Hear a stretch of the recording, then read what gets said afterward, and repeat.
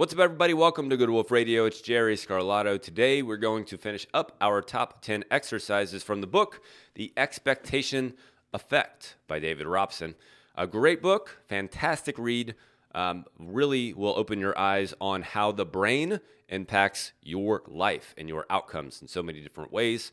Last time, we talked about ideas 1 through 5. I'll encourage you to go back and check that episode out. We talked about the placebo effect, the nocebo effect, how expectations affect your exercise outcomes. So much stuff that we talked about in the last episode. I encourage you to go back and look at that.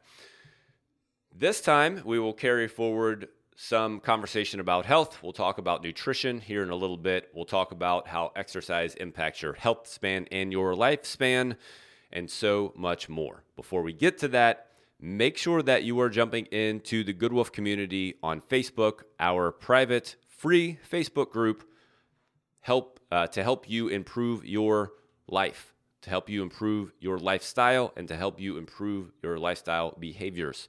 Because there's so much misinformation out there. There is so much that we need clarification on. What we're striving to do is help bring clarification to those questions, and you can do that for free. All you have to do is go find the Good Wolf community, click join, and jump in. We are currently finishing up our 21-day challenge, Slim for Summer.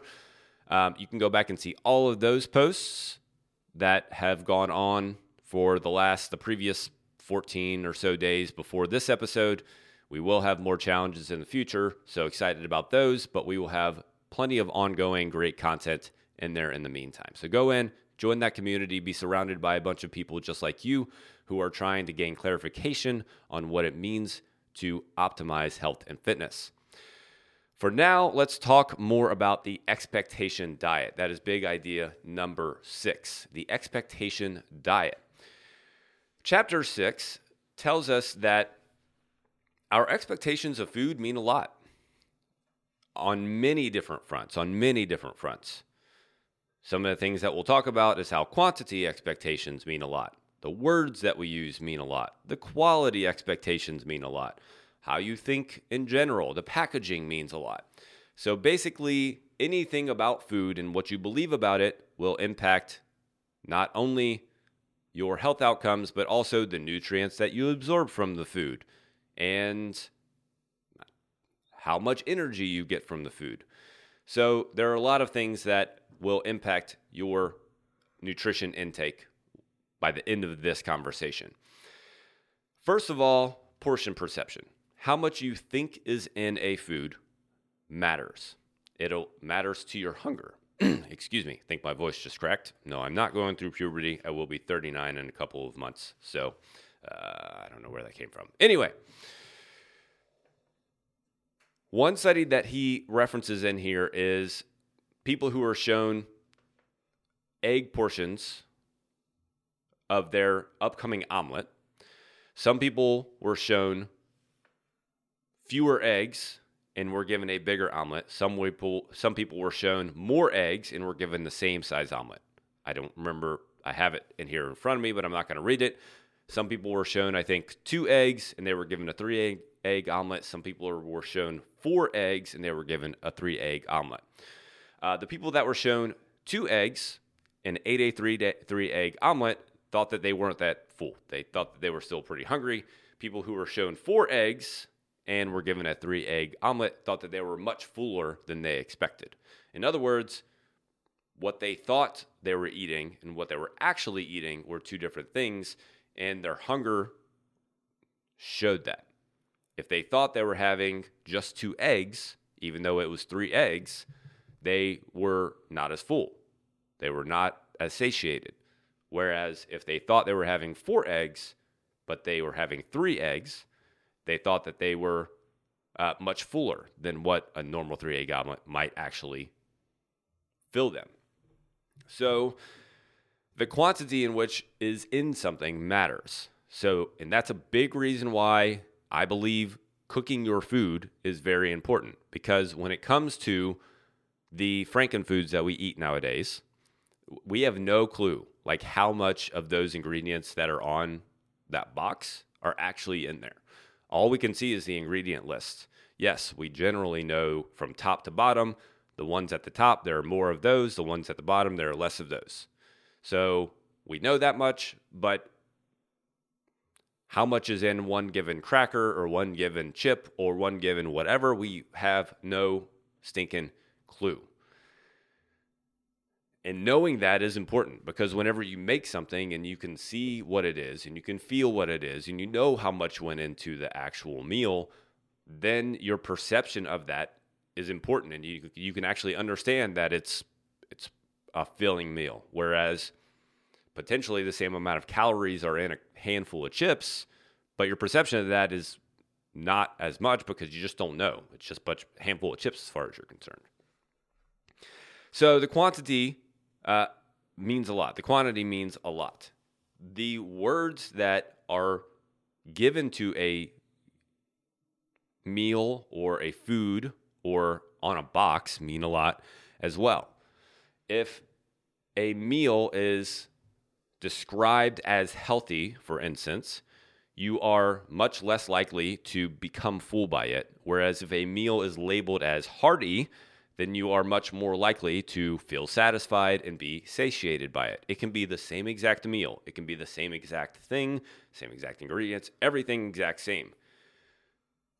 But if it's labeled as healthy, you may not feel as full, whereas if it's labeled as hearty, then you will feel much fuller. Just the names that are put on it will make you feel differently about it. The quality of the food matters. The quality of the food matters. So, let me see. This study showed that the results were astonishing. On average, the participants absorbed 70% more iron when the meal was presented in its traditional form, aka whole form, compared to the homogenized pastes. So what they did in the study was a Thai vegetable curry that they had created from all these vegetables. So some people were actually just given the vegetables, the whole food vegetables. Some people were given the homogenized version, the curry version, that they had made into a paste, if you will. Yeah, doesn't sound very good, but nonetheless, the people who had eaten the whole food version, the actual veggies themselves, they absorbed 70% more iron from the meal. Same exact thing, just in a different form, and they absorbed 70% more iron because they realized the quality of it. They could see that it was vegetables. They felt like they were eating something healthy. They felt like they were eating something good for them. And so, magically, their body utilized more of it. Now, of course, digestion plays a big part in this, but generally speaking, the more you process a food, the more easily it's digested. So really, it should be the opposite whenever we're talking about a whole food versus a paste. Your body should process the paste much faster and much more easily, whereas the whole food, your body takes longer to process whole foods. It breaks more of the whole foods down in the digestion process, therefore it can't utilize as much of it. So really it shouldn't be this way, but because we see the whole food, because we see the vegetables, because we feel like they're healthy for us, because we feel like they're filled with nutrients, we tend to absorb more of the nutrients from them. So quantity matters. The words that we use to describe the food matter. The quality matters. Many, many things matter when it comes to our food. Last but not least, how you think about food matters. So one study that he references in here gave people questions and asked them to rate them on a scale of 1 to 5. 1 is strongly disagree, 5 is strongly agree. Here's a couple of the questions. There is usually a trade-off between healthiness and tastiness of food. There is no way to make food healthier without sacrificing taste. Things that are good for me rarely taste good. So, if you tend to strongly agree with these kinds of statements, you are less likely, number one, to actually eat healthy foods, because if you don't believe that healthy foods can taste healthy, then why would you want to eat them? If you don't believe that you can make healthy foods taste healthier or taste better, why would you eat them? But you also tend to utilize less of the nutrients, like we saw before. If you don't believe that is helpful for you, your body will respond accordingly and will not utilize as much of the food. So what you believe matters. What you believe about healthy food matters. The truth of the matter is, the very truth of the matter is, our taste buds have been hijacked by big food companies. They have been hijacked. They literally manipulate food to the extent that they make it fit the bliss point that they're after. The bliss point is literally a thing in big food where they're trying to match the point at which they can make something sweet enough but not too sweet, salty enough but not too salty, fatty enough but not too fatty, to the point where it's addicting. And so they do that, and so we eat it, and so we eat more of it. But real food is not like that. Whenever you have real food, it is very flavorful, very tasty, very delicious. You got to season it. You got to put something on it to an extent, but because our palate is hijacked, because we have adapted our taste buds to this frankenfood that is not real, it's not, there's no modicum of actual foodness to it. Because of that, we believe that, quote, healthy food is not tasty. Whereas if we just changed our belief about that, took time to actually adjust to the food that we know that we should have, then we would be able to make the changes that we need to make. So that is how the expectation diet can impact your nutrition. If you understand what is in your food that you're eating by making it, it'll change your appreciation for the food. If you eat whole food and you appreciate the quality of the food, you will utilize more of the nutrients. If you think of food as hearty and fulfilling, it will be hearty and fulfilling even if it's a little salad. Like, people look at salads and they go, well, it's not very filling for me because it's healthy. Well, maybe if you start to think about how fulfilling it is and how hearty it is and how useful it is for your body, it might be a little more filling for you.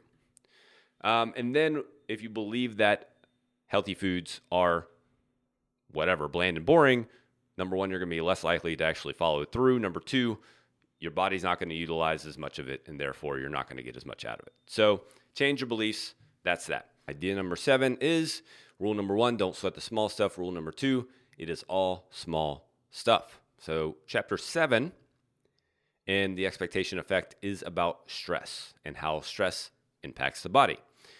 Of course, stress is a very popular topic nowadays. Chronic stress has a huge impact on health, and our mindset about stress also has a huge impact on our health as well. And he starts to show that through, of course, a study by the name from a guy named Jeremy Jameson. Jeremy noticed that athletes tended to perform just fine, even though they, before a game, felt, quote, anxious. They used that anxiety or that anxiousness as energy to help them perform better in the game. But those same people would then go in and take a test and feel anxious and perform poorly on the test. So the way that they used their anxiety, he deduced, impacted the result. So in order to show how that might be the case, he took 60 students that were taking the GRE and he gave them a bit of information. Half of them were given no information. The other half were given the following information. People think that feeling anxious while taking a standardized test will make them do poorly on the test. However, recent research suggests that arousal doesn't hurt performance on these tests and can even help performance. People who feel anxious during a test might actually do better. This means that you shouldn't feel concerned if you do feel anxious while taking today's GRE test. If you find yourself feeling anxious, simply remind yourself that your arousal could be helping you do well. So just a couple of simple sentences on how anxiety could potentially be helpful and how research has shown that anxiety can actually help you on test taking. And because of that, the average score of the control group, the people who were not giving this information, was 706, whereas the average score of the people who were given this information was 770. So just believing that stress is something that is helpful for you going into a test, a performance, a big project that you're completing, a big presentation that you're doing, can help with managing of the stress by taking it and utilizing it as energy, by taking it and using it to help you improve yourself instead of bring yourself down. Because what we do whenever we feel stress in those kinds of situations is we convince ourselves that we're broken. Well, I shouldn't feel stressed if I'm going to do this. I should feel whatever, relaxed. And that's just not true. Most all professional sports players will tell you before every game they feel anxious and stressed. Some higher, some lower, but they'll all tell you that they feel that way. Performers will tell you the same thing. Every time they go out for a performance, whether that's in a play, whether that's singing, whatever, they feel stressed.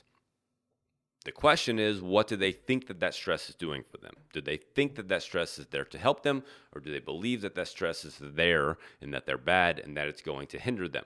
So the way that you believe about it, the way you believe about it is going to affect what happens to you moving forward. That's truth about stress in general. Your mindset about stress will impact whether you have positive outcomes, health outcomes, or negative outcomes from stress. If you believe that stress in general, that overall life stress in general is a negative thing, you will have negative outcomes from it.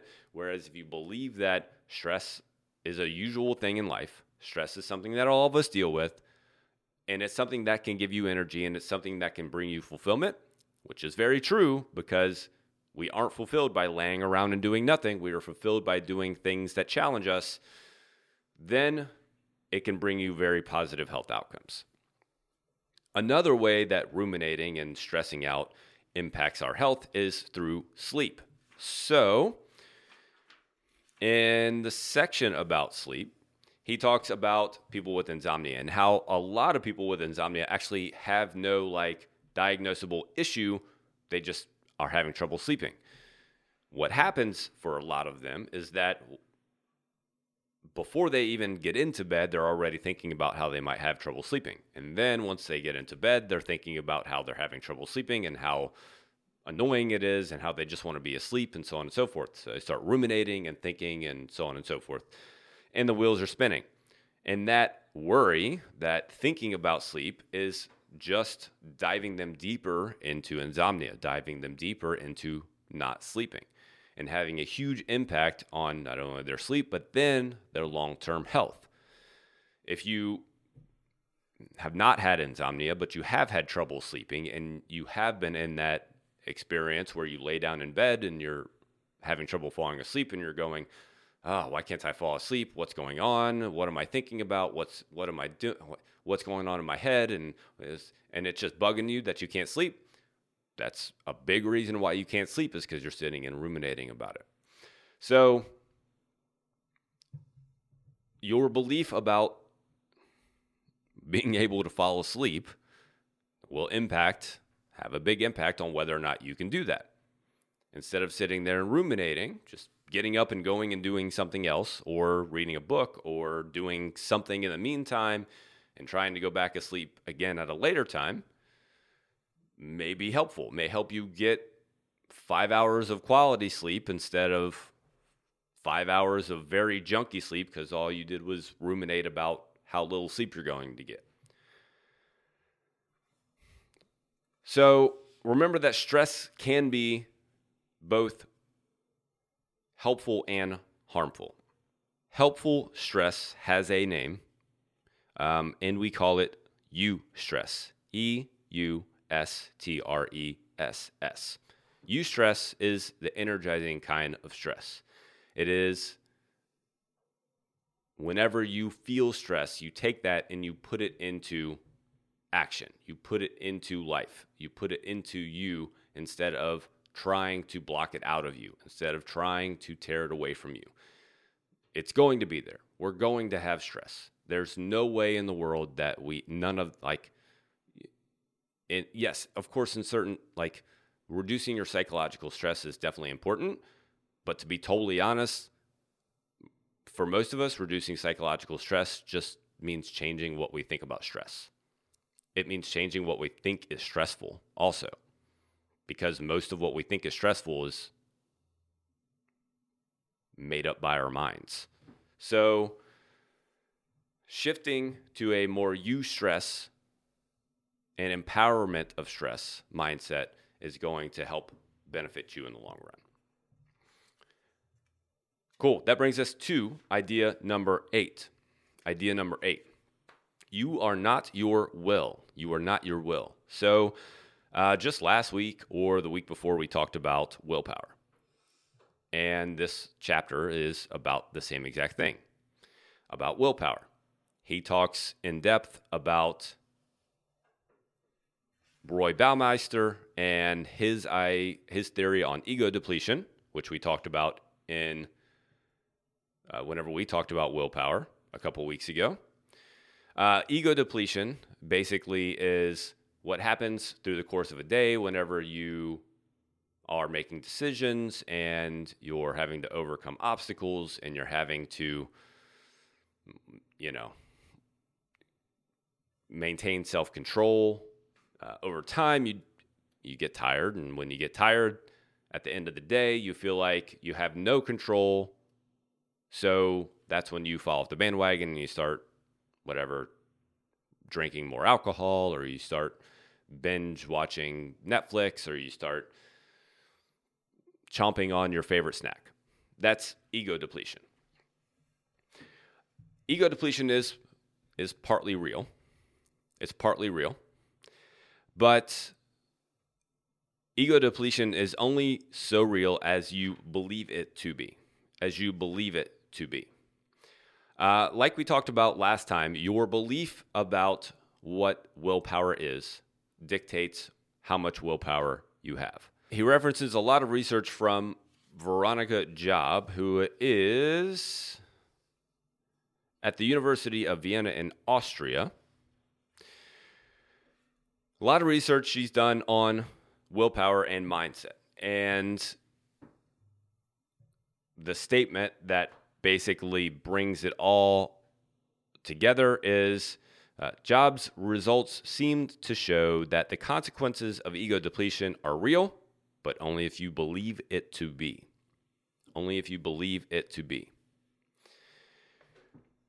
So one of the studies he goes into, here's a quote from that. Through nothing more than a nudge toward one belief or another, Job had strengthened or weakened their willpower. Indeed, the people who had been primed with the non-limited views actually performed better if they had done the so-called depleting test than if they had exerted themselves before the Stroop test. So these people were broken into a group and they were told either that willpower is limiting or that willpower is non-limited.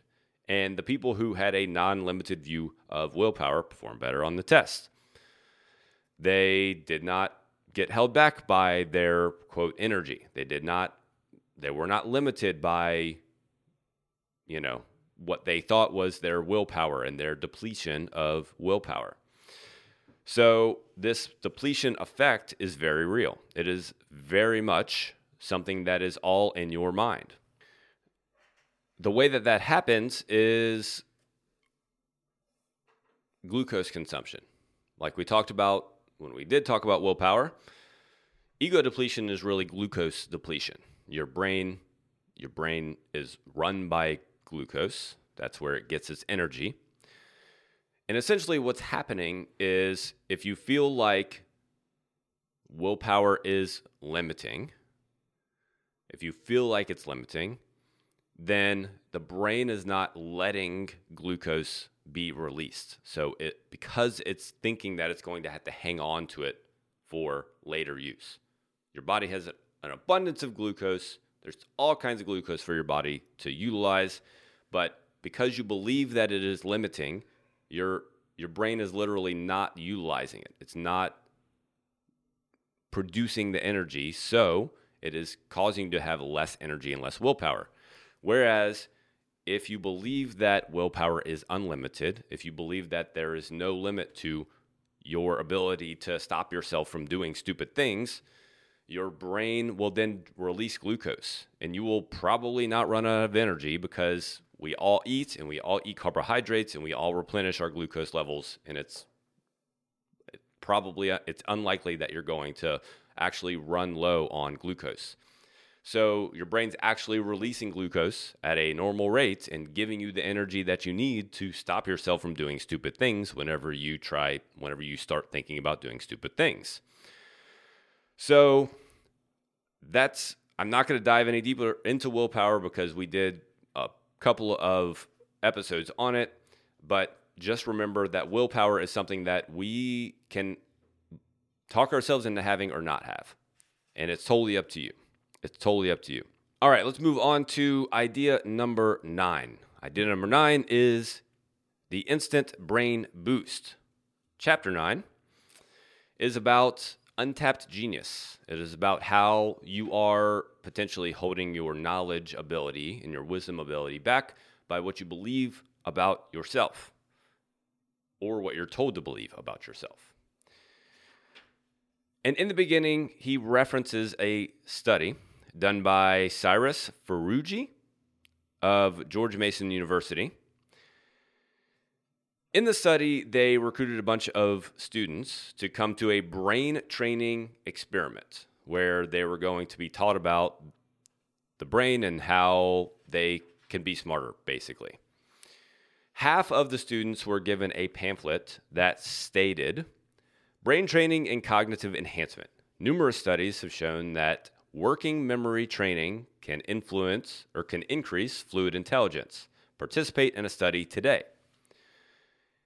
The other half of the students were given a pamphlet stating, "Email today and participate in a study.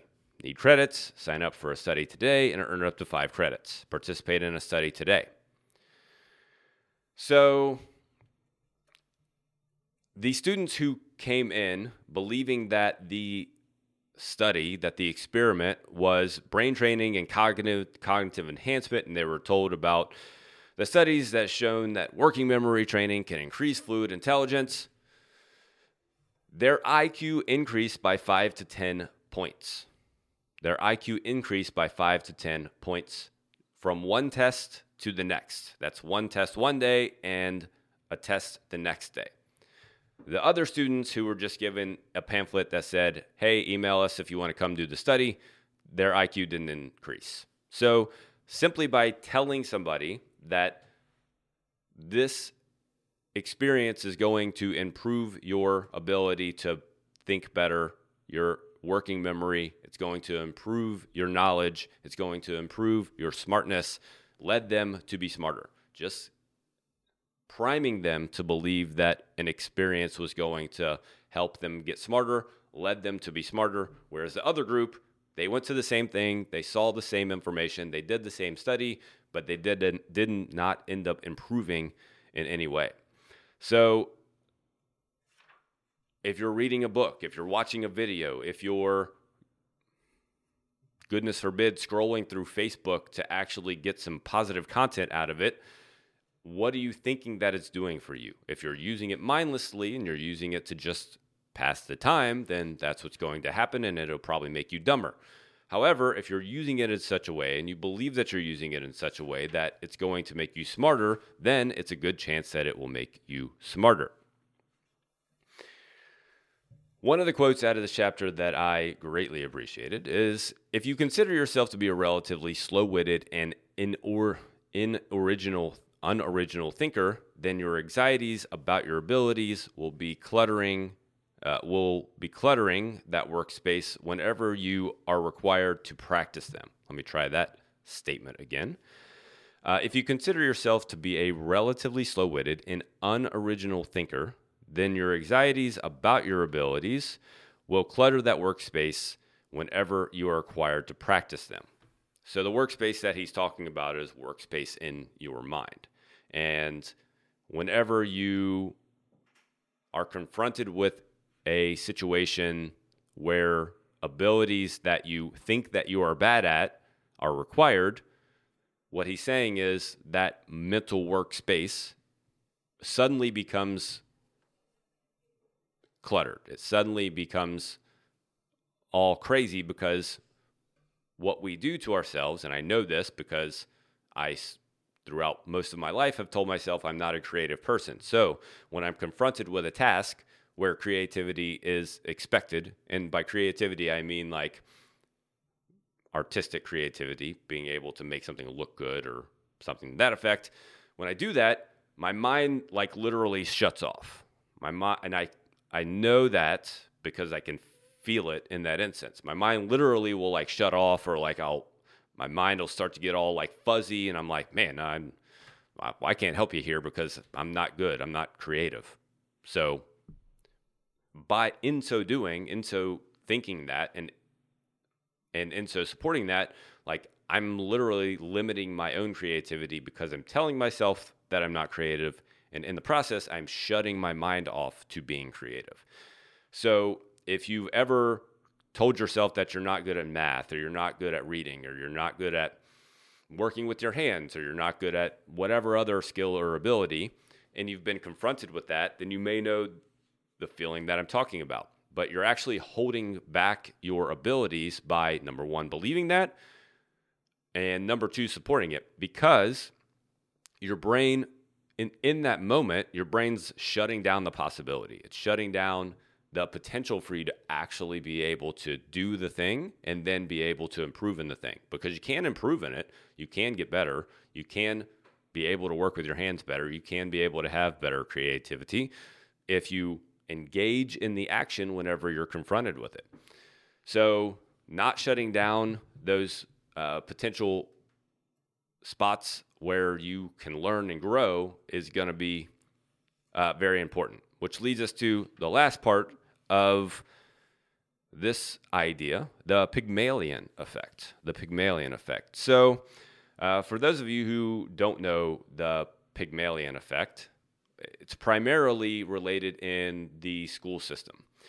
Essentially, it is that students' outcomes will be dictated by how the teacher treats them, and the teacher treats them based on the students' level of what they perceive to be the student's level of smartness and engagement. So this is very pervasive in the school world, and we're humans, so that this isn't a wag your finger at teachers by any stretch. We're humans, and this is how we do things, and we are attracted to people who like things how we like them. And teachers like students who like to study and are smart and, actually enjoy school and actually participate. So they tend to navigate to those students. What's happening at the same time whenever they're looking at other students and treating them in such a way that they're dumb and not able to be, smarter in the subject, they're reinforcing that in the student. So this effect is very real, not only in the school system, but is very real in most workplaces as well. It's probably also very real in your family, amongst your friends, amongst all of your relationships or most of your relationships. You tend to treat somebody based on how you perceive them to be. If you perceive them to be a dumb or slow-witted person, you tend to treat them as much, which supports that aspect of them. If you tend to believe that someone is smart, then you treat them as such, and that supports, in a positive way, I guess, that aspect of them. So it's worth thinking about how you think about yourself, first of all, but also how you are thinking about others and how your actions toward them are impacting their potential, because we all impact every person we come in contact with, we impact them in some way, shape, or form, whether you believe it or not. And if you are around people regularly and you treat them as you expect them to be, then they will continue to be more of that person. And that's just the way that it is. So it's up to you to decide to do that any differently. Which leads us to our last big idea: think younger, live longer. Yet another idea that we have talked about numerous times. Aging. And how our beliefs about aging dictate our health span and our lifespan. And how our beliefs about aging have changed over time, because over time, it used to be old people who wrote about being old. It used to be the people who were actually going through the experience who wrote about being old. But in the 1940s, the mid-1940s, right around the time when World War II was coming to an end, suddenly the medical establishment stepped in and decided that they were the authority on aging, and they saw people as they were more just people with medical histories than people with stories to tell. One way that David shows how our mindset impacts our current health outcomes is a study by Ellen Langer. This is a study that I've talked about in the past. In the study, Ellen recruited a handful of people around the age of 80, had them go into, basically bunkered them down for a couple of days in an environment where it looked like they were in the 50s. They made them talk like they were in the 50s. They made them act like they were that age in the age they were in the 50s. Basically, they were in an environment that felt like the 50s, and they had them act as though they were kind of living in that time as well. And they found that all of them had improved health outcomes after the fact, after just being in there for a couple of days. Most of them had less aches and pains. They were able to stand upright a little better. They had better blood markers. Some of them walked in with canes and walked out without canes. So they had all of these health improvements. Literally, what we think and how we feel about aging has an impact on not only our current health, but also our long-term health and how long we live. It also has an impact on how our genes will affect us. So many of us believe that our genes are our destiny, but that is not the case. Our genes impact about 7% of our actual longevity. In other words, how long we actually live. They impact about 10% of our risk of getting cancer.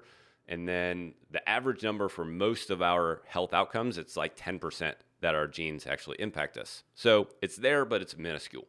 The other 90 to 93% we have an impact on. It's our behaviors. So one of the genes that has been studied in this context is ApoE4. ApoE4 is a gene that is highly connected to Alzheimer's. We have two ApoE genes. And if you have one ApoE4 gene, I'm not going to give you any statistics, but your risk of Alzheimer's is increased. If you have two ApoE4 genes, then it is substantially increased. How about that? I have one ApoE4 gene and one ApoE3 gene. So my risk of developing Alzheimer's, statistically speaking, is higher than the average person, and it is enough higher that I think about it. What they found in a particular study was that people with the ApoE4 gene, if they had a negative mindset about health and about aging, they were more likely to develop dementia. What they said was, for them, the positive expectations of aging half their risk of developing dementia, compared with people carrying the high-risk variant who assumed that aging came with a mental and physical decline. So the people who had positive beliefs about aging, thought that aging, they have control over it and that they can control the outcome of aging,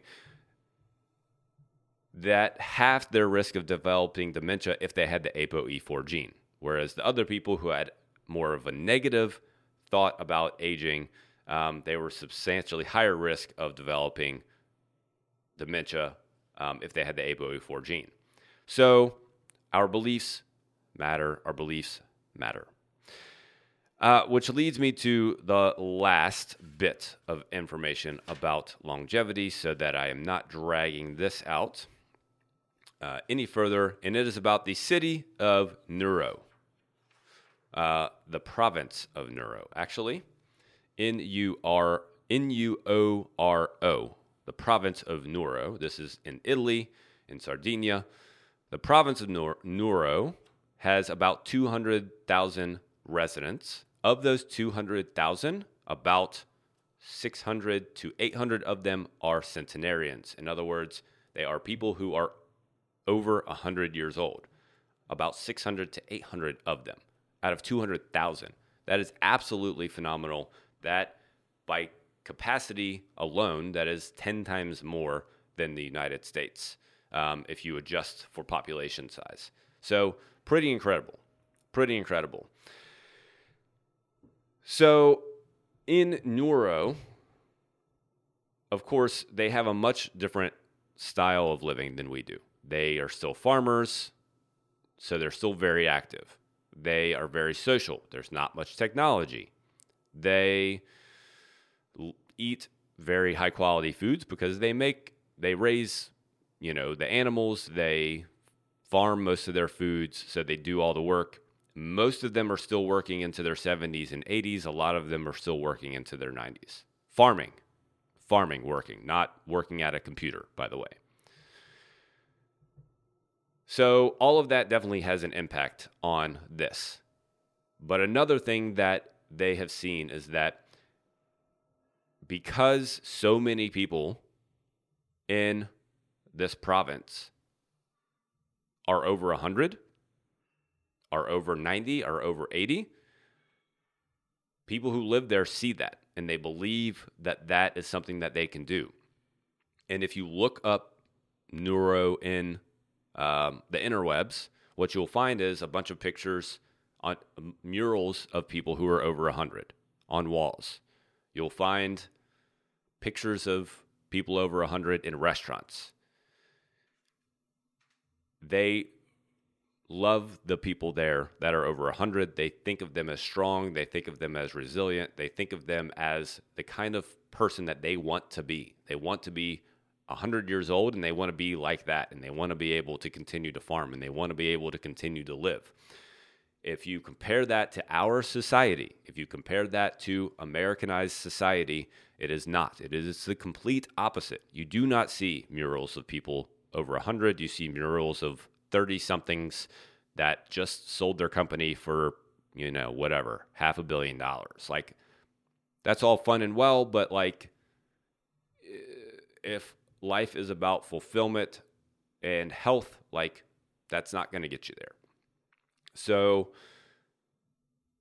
what you believe, what you surround yourself with, what you think is possible will dictate your health outcomes and your longevity outcomes. And this is just one example of how being surrounded or being in an environment that supports the, quote, elderly, the older people, and believes them to be the bedrock of a community, how that will not only raise those people up, but will raise the whole society up and will increase the health span and lifespan of the whole society in general. So that's that. That is our 10 big ideas. Go back and check out the last episode to get the first 5. We have our second 5 here today. Thank you for spending this time with me. I know that it was a long ride, but I love reviewing these books. Make sure you check out The Expectation Effect by David Robson. Also, hit that subscribe button so that you can continue to get these Good Wolf Radio episodes. And until next time, here's to your success in health and fitness mastery.